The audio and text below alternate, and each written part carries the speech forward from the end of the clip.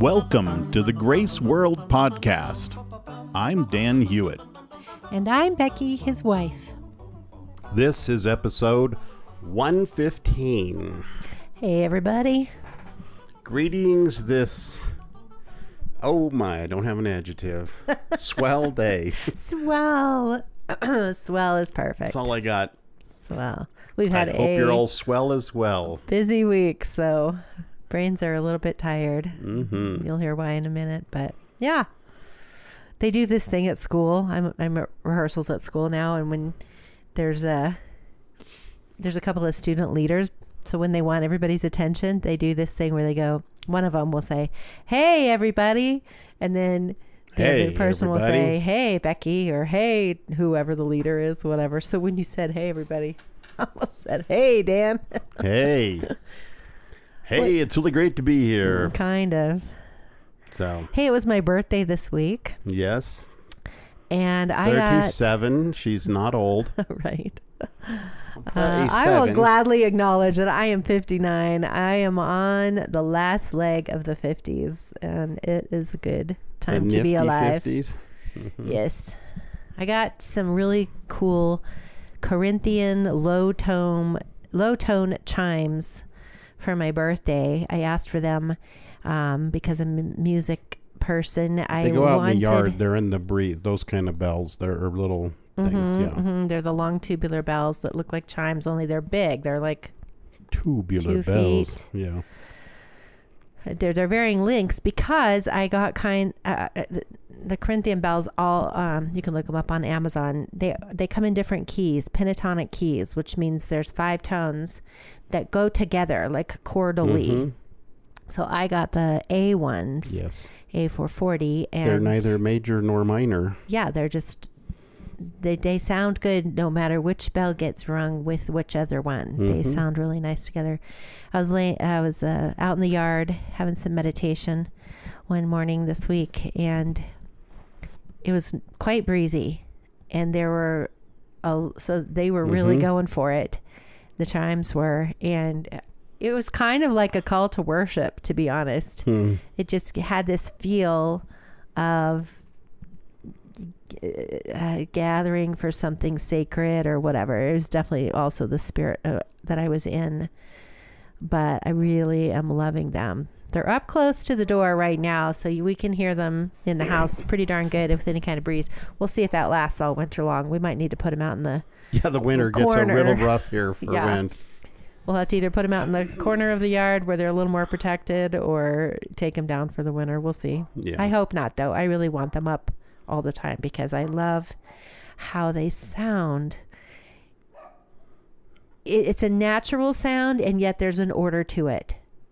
Mm-hmm. So it's, there's birds singing in the background and all the neighborhood noises, dogs and construction and cars and whatever, but jackhammers.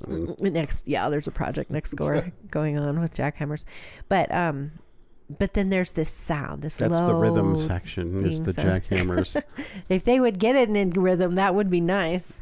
So anyway, so if you need something that has a beautiful sound in your life, look at Corinthian chimes. They're a little bit pricey, so that's why I got them for my birthday, but little plug there for something in your life that might just be a surprising piece of how to stay in a worshipful mode, or a contemplative, kind of helps the contemplation. So we talked on Friday at church. Yeah. You want to talk about that a little bit? Well, we went through on Friday at Joyland Church. We'll put a little link here in our grace.world website. We kind of went through the history of church. So I gave about 10 minutes of kind of all of history, in 10 minutes, just where the church has gone. Not just church, history of the world. History of the world, I guess. Through the Bible. Yeah, but it's mostly church-ocentric. Because that was the point. Because our point was the future of the church. Grace. The future of grace is the title of it. Grace. What are we called here? Church world? Kind of. Church world. No, grace world. Grace. Whatever we're called, that's what it was the future of. So Yeah, and so we got to cover and kind of go through what have things looked like in the past, what kind of issues have people dealt with, and what does the future look like? Because depending on where you're at, it can either be very bleak and depressing, it can be optimistic and hopeful, and it can be a mixed bag of all the stuff that's happening. And so I wanted to connect the past with the future. And so Dan did a great job of blasting through significant things that happened, specifically, though, around millenniums. Mm-hmm. And the changes that have happened in the world, at least through the history of the Bible. In millenniums, this last millennium that we just came through had more stops along the way inside the millennium. But because I'm very intrigued with the fact that we're still, we're still noobs in the 2000 millennium. And I asked the question at church. We probably haven't lived through most of the millennium yet. Yeah. We're still just barely getting our feet wet, toes wet even. And I asked the question, what do you suppose the world will look like? And how will God be moving in the world in the year 3000? Mm-hmm. And how will that go? I think like Mystery Science Theater 3000. But sorry, just keep going. I don't know what that is. It's a TV show. Okay. So it's fun to think about there being a future of that we'll get to the year someday 3000. Mm-hmm. Regardless of what you think about your eschatology, if you're thinking, that can be scary to think that we'll make it to 3000, but I think the potential is there. Like, people thought in the year 70 that we weren't even going to get to the year 1000, and here we are, 2000. So, I just wanted for Dan to point out some significant changes that happened in various millenniums, especially at the turn of each millennium, and then talk about that for our topic, which was, where do we find God in our culture and in our world and in now, and what is he going to do in the 2000s? So take a listen if you can. Yeah, go watch that. And you want to watch it and enjoy. Also, there was 4 or 5 people that made comments afterwards, and their comments were also really good and participatory and added a lot to the topic. So today, I want to take off on that a little bit. And I was thinking this morning about Noah from the Bible. I was thinking about the change that he had to deal with. Did he go through much change? And what happened to the world, whether you believe it literally or figuratively. Noah had a big change in his life. He lived through the apocalypse, essentially, or an apocalypse. He lived through, he and his family, the world completely changing. His paradigm completely changed. Yeah. And so there were 2 things, kind of takeaways as I pondered that a little bit. You know what? I want to mention what happened before, because you're going to talk about the after. Yep, go for it. Pre-flood, the world was filled with Nephilim, nasty people. There was such a rebellion and complete hatred against God, and it said Noah was the only one found pure or righteous. And so you're coming from, you talk about a bad culture. Right. They had, it was kind of like, a vast wasteland of cruelty and brutalness. So we won't go into that too much. You should do a study sometime on the Nephilim, because I'm sure it would be interesting for people to listen to. And then it's like, boom, that's all gone. But I was thinking about one other point as you go into the future of, post-flood. Mm-hmm. They carried in their memories and experience afterward, and that ends up showing up in some of their lives later on. So it wasn't like the world was purified and cleansed, because there was a lot of memories, thoughts, and ideas that continued on through even later. But I'm going to just leave that out there for a moment, and I'm going to let you jump into. And then are you going to come back to that? Because I'm intrigued what you're talking about. Okay. Yeah. Well, I'm going to talk about practical things. Right. So if you want to Nope, launch you into go first, because Okay. I might interject a thought there. At some Raise your point. hand if you need to say something, and I will. Okay. I will stop what I'm saying. Hmm. So Noah and his sons and their wives So he has 3 his sons, 3 wife. wives. and his own wife. Yep. So we got 8 people is the entire population of the world. They spent how long building the ark? 100 years. Okay, think about that even.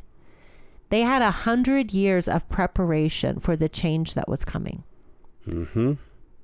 They had 100 years to imagine, speculate, gather, live with God. Surely they had children. Didn't their wives have children in 100 years? I don't think It talks said about 8 of them. them went on the ark. I guess it did. But they had them later for sure. they did. So that Yep. means those women were 100 plus having children. Well, Anyway. they weren't around for his kids weren't necessarily around for the 100 years. Noah was for sure. I'm not sure what age he had. He kids. had his children. So Anyway. that's unclear. Okay, so I don't need How to go long into they've been those around, yeah. details, but just thinking about if God is calling you to a change, there's a good chance He's going to give you a time for some preparation for that. That's a bonus thing. Mhm. I'm just now thinking Bonus of, feature. right? Mm-hmm. He's graceful in giving us Preparation. time and time to get ready. People Mhm. get ready. So does it, builds the ark, the flood comes, everything's wiped out. He's got all these animals and his children and their wives. They get off the ark eventually Mm-hmm. when things die down and they can get some dry land. And the first thing they did was worship, which I find so intriguing because worship is, I'm expanding my understanding of worship these days to include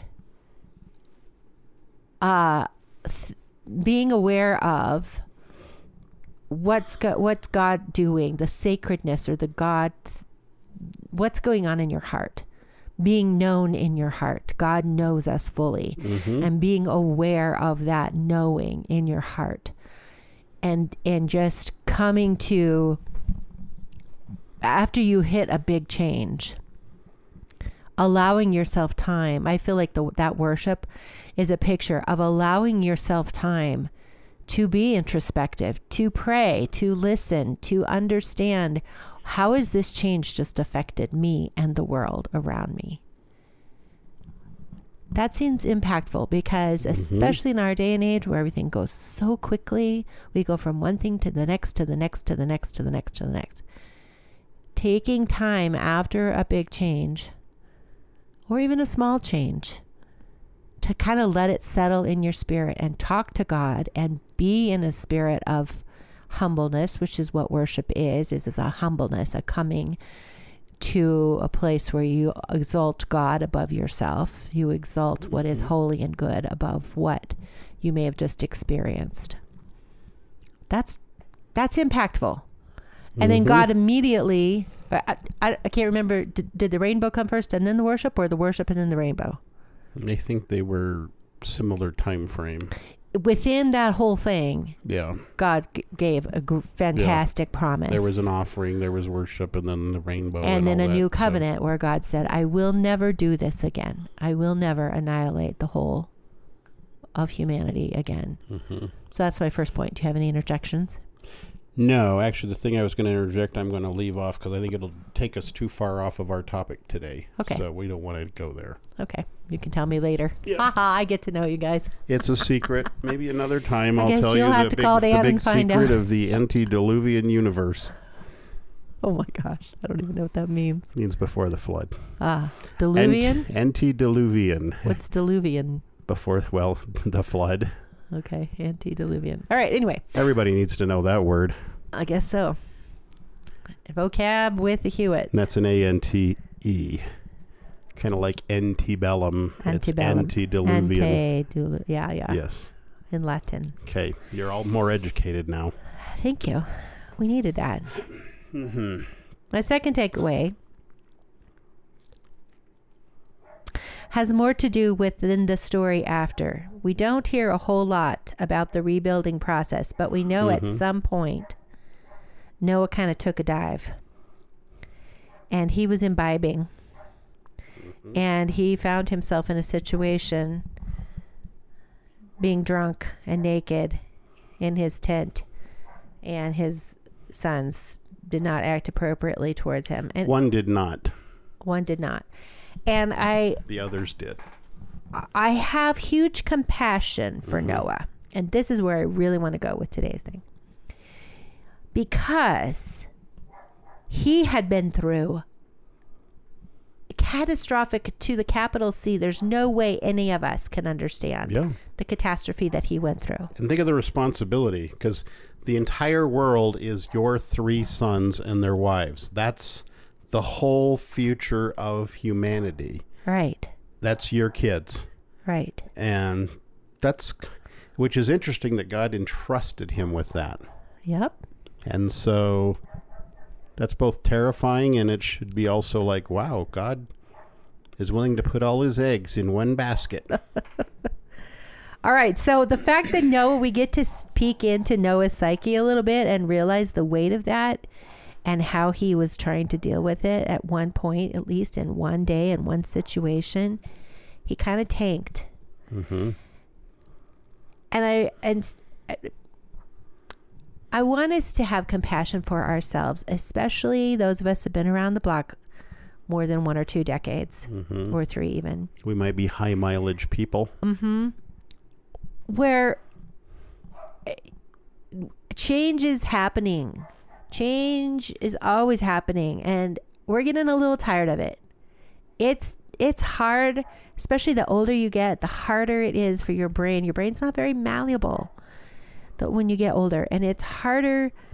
Here's I'm gonna tell on you a little bit. Here's a super simple example of what happens with change. My brain? Is there something with my brain? I don't think it has to do with your brain, but kind of it does. Dan, within the last year, rebuilt the steps going down into our stairs, into our garage. Used to be 3 steps going up. Now there's 4, including the basement. Yes. Twice in the past month, he has been headed into the garage, and it's still in his brain that there's only 3 steps, and he's missed the last step and found himself careening across the garage floor. Now, fortunately, his injuries had been pretty minor, although the one that happened just this past week was significant enough that it has impaired his comfort boo-boo and capacity to move very much. Right. Okay? I will say that all the times I fell, I had something in my hands and wasn't looking. So, yeah, it was a pure memory thing. Exactly. That's my point. Like, you were so in habit of going down those stairs at a certain gate. 1, 2, 3 on the floor. Yes. That when you got distracted, that habit failed you. Mm-hmm. Because there was a new thing. There was a change. Who did that to me? And so it's actually a fabulous example for what I'm trying to say. Then he's had to spend the past few days recovering and having compassion on himself and taking care of his boo-boos and just resting a little bit more. Mm-hmm. We have to be okay with that. We have to be okay with saying, we've lived a few decades now. Mm-hmm. Nothing like Noah lived or Methuselah or any of them. Now my lawn needs to be mowed. Oh, that's my bread. Hold, please. So not to belabor that point too much, but I want to offer maybe some practical ideas to myself and to us about how to handle change with grace when you're older. I was graceful going down those stairs. Or when your paradigm, no, I'm talking the after effects. When your paradigm has been shifted greatly. Who moved my cheese? Mm-hmm. Who moved yeah. One thing that I have been contemplating lately, we talked about the structure of church changing, and I was thinking, well, where did that structure come from? Like, who came up with liturgy to start with? Mm-hmm.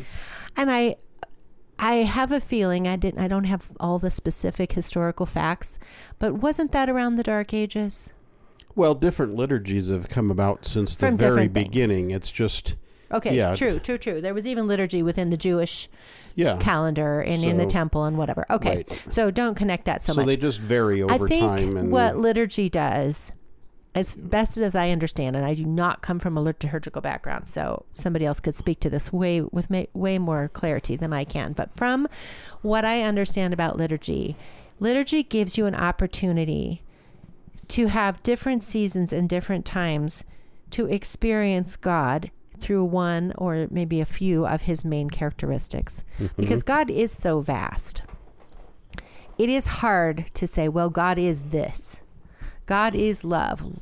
You say that to people, and at least half the people will say to you, yes, but he's also this. Well, of course he is. Me saying God is love doesn't mean that's all he is. He is also blah, blah, blah, blah, blah, whatever else. And that's one of the problems about trying to describe God, is that there are so many different experiences because of his character right. being so varied. So I feel like liturgy helps us a little bit to go to different characteristics of him and worship him in those different characteristics through a span of time, whether it's a year or 6 months or whatever. Yeah. That's a grace. That's a gift.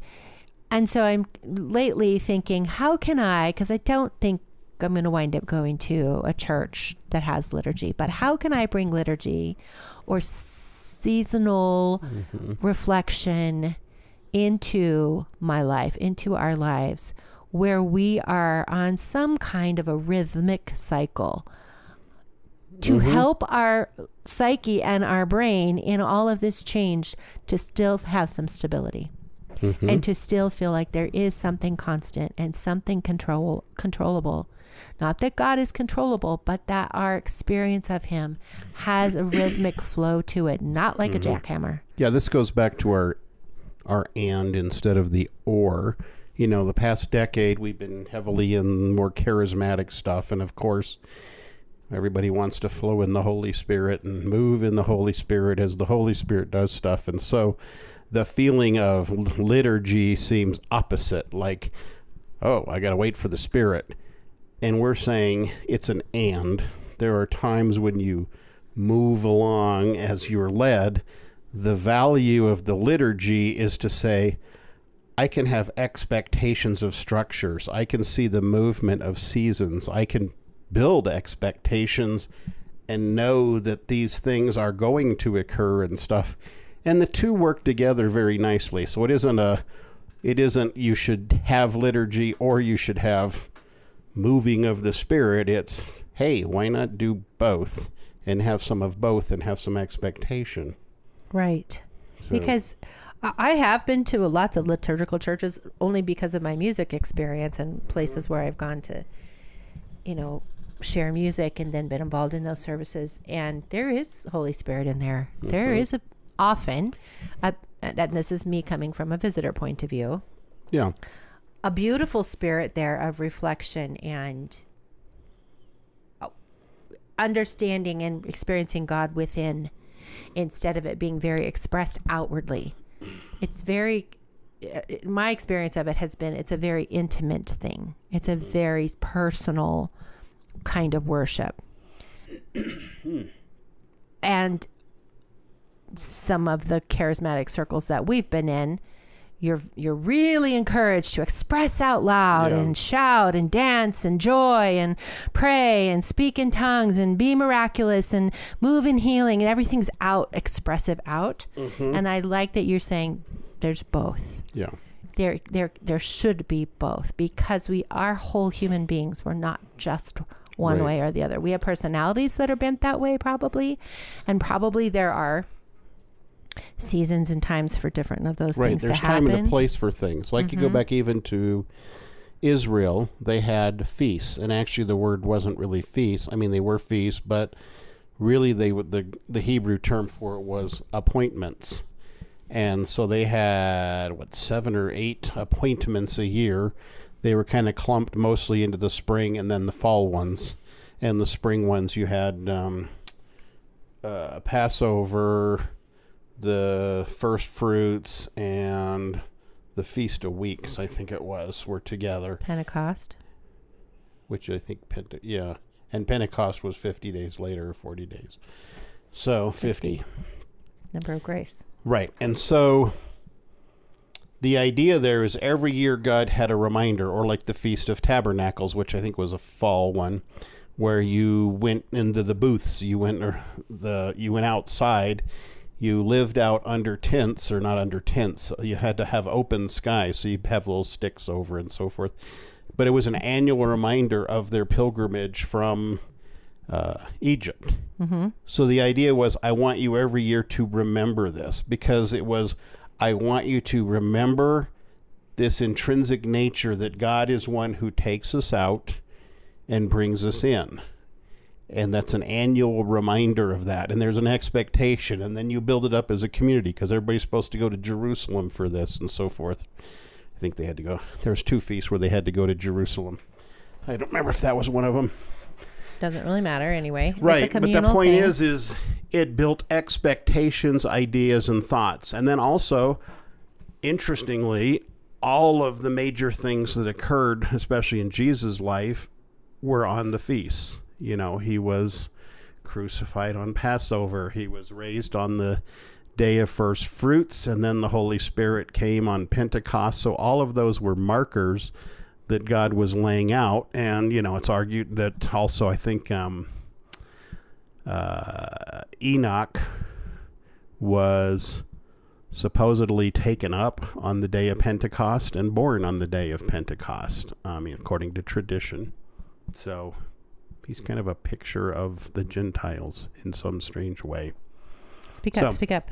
So anyway, again, that was God's pattern in the Hebrew culture, you know, and even today we have, you know, different churches, different denominations will have some things. They had readings of the Bible went in a certain order through the year and so forth. So there could be expectations about what we're talking about now and so forth. And it allowed all the churches or synagogues to be going through the same thing. So you knew that, oh, all of us all over the world are thinking about looking at this right now. And there's some advantages to that. You know, it isn't necessarily, there's pluses and minuses to that, but I think there's some good things out of that. So, what's one good thing? Like, what comes to your mind when you say there's some advantage to that? I think there's a mental idea of unity that all of us we're all hearing the same idea today. Yes. At some level, at some amount. Yes. I had heard just through the grapevine that there was a kind of a resurgence of people in their 20s and 30s going to churches where there was more liturgy. And I know, actually, is it Boulder Street Church or one of the ones that was connected to New Life downtown is doing some of that too. Because it's just systems themselves are not bad. Right. And it may be things like systems people do more and communion or something. Systems and structures are given as a grace for you, for as a what's the word I want? Now you distracted me. For good scaffolding. Yes. Kind of a scaffolding to a framework to exist in, so that you're not just so willy-nilly out there spirit all the time. Mm-hmm. Like, we have a body for a reason. We are grounded for a reason. It's helpful. It gives us some parameter. It gives us some boundary. It gives us something. So to always be so heavenly minded all the time, especially in the old people, older people. I mean, I'm not dissing older people. I'm including myself. I'm watching myself. We're older people. Get less and less. I'm a pretty open person to new things. I was raised moving from home to home and town to town. I wasn't in military, but I was like military. Like every 1 to 2 years we were moving. So change is in my experience, and I feel like I can open up to new things pretty darn easily. However, it's tiring. Sometimes we just have to rearrange the furniture in our house. Right, just for the change. But have you noticed I haven't rearranged any furniture? It's been a little while, yeah. It's been a long while. My bedroom and my living room look, well, anyway. Point being, it's tiring. Mm-hmm. Yeah. Change is tiring. And so Your brain has to remember how many steps there are now. Exactly. So going down to the garage. So I'm encouraging myself to find some kind of spiritual rhythm, to find some kind of pattern or I don't even know, a book that, like I do like to do this. I do Advent lately, past few years, where I read a book and have a candle, and I do that every day leading up to Christmas. I have really enjoyed that. I have enjoyed that 10 to 15 minutes at night usually of just really reflecting on Jesus as the light of the world. I think I want to bring that more into some other times and seasons in my life, whether it's every day or not, or, and I think that's what church does. Church is a place to gather once a week for us to encourage encourage each other and be there for each other and have some renewed hope and renewed faith and renewed compassion and whatever. So I just wanted to kind of dovetail on what we said on Friday night, because some of the comments, we went back and watched it today, and I realized some of the comments, I think, perceived at least what I said and maybe what Dan said, that we were bashing the church and saying the church was broken or going away.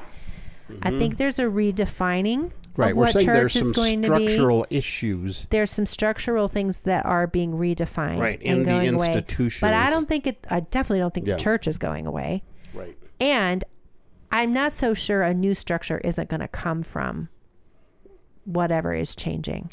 Yeah. And to be okay with the change of it and what the new structure is going to be, it's going to look different than what we've grown up with, and over the past century people have called church, or several centuries have called church.